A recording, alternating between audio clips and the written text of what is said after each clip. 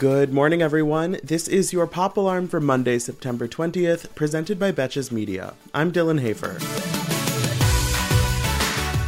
Sunday night's Primetime Emmy Awards marked a return to mostly normal after last year's Zoom ceremony.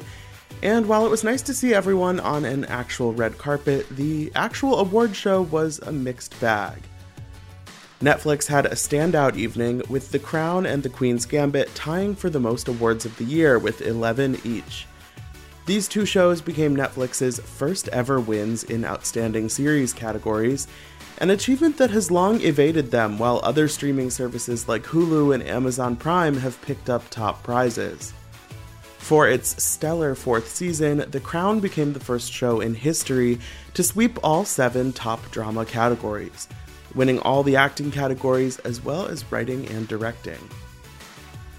Over in comedy, Ted Lasso and Hacks were the big success stories of the night, with Jason Sudeikis and Jean Smart each winning their respective categories as expected.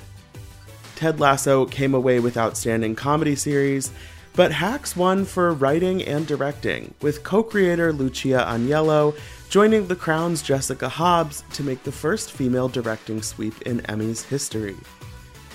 Unfortunately, it was not a good night for diversity, with white actors winning all 12 major acting categories, despite a record number of non-white nominees. People like Bowen Yang, MJ Rodriguez, Billy Porter, and the late Michael K. Williams were thought to have strong chances at wins in their categories, but in the end, the Academy went with what they love the most: white people with British accents. One major bright spot was Michaela Coel's win for writing her masterful limited series I May Destroy You. Viewers were rightfully outraged when the critically acclaimed show was completely shut out from the Golden Globes nominations earlier this year, so it was extra satisfying to see Michaela with some well-deserved hardware, and also she looked phenomenal. Aside from the awards and speeches, the Emmys telecast was a pretty typical 3-hour slog, with host Cedric the Entertainer leading several sketches that went on far too long. Sorry, but the expiration date on Mike Pence fly jokes was 6 months ago, at least.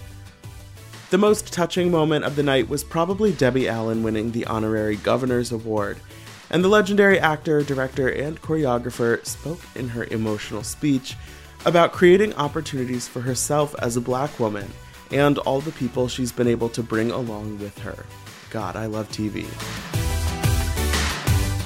If you're feeling a bit of award show fatigue lately, you are in luck because we don't have another one until the Tonys, which are next Sunday. Oh my fucking God, they're trying to kill us. At the Emmys, Elizabeth Olsen was wearing her sister's brand, The Row, but Mary-Kate spent her weekend in some very different digs, competing in an equestrian event in Italy. Mary-Kate placed 3rd in show jumping at the Longines Global Champions Tour, and I don't know much about equestrian, but that sounds pretty impressive. Look up the paparazzi pictures if you want to get a kick. No word yet on how Ashley Olsen spent her weekend, but I would love to know. And aside from the Emmys, Sunday's biggest celeb news was Adele's latest Instagram post, which literally made me do a double take. She looked extremely glamorous attending the wedding of NBA star Anthony Davis, but more importantly, the post also marked her going Instagram official with boyfriend Rich Paul. Remember, they've attended events together and been spotted out and about over the last few months, so the relationship isn't surprising. But Adele has never been a big sharer when it comes to her personal life, so this feels important. Now that the love life is sorted, just waiting on new music. Any second now. For more Pop Alarm, be sure to rate, review, and follow the show wherever you listen, and you can follow me on Instagram at Dylan Hafer for more entertainment stories. Until tomorrow, I'm Dylan Hafer, and now your pop culture.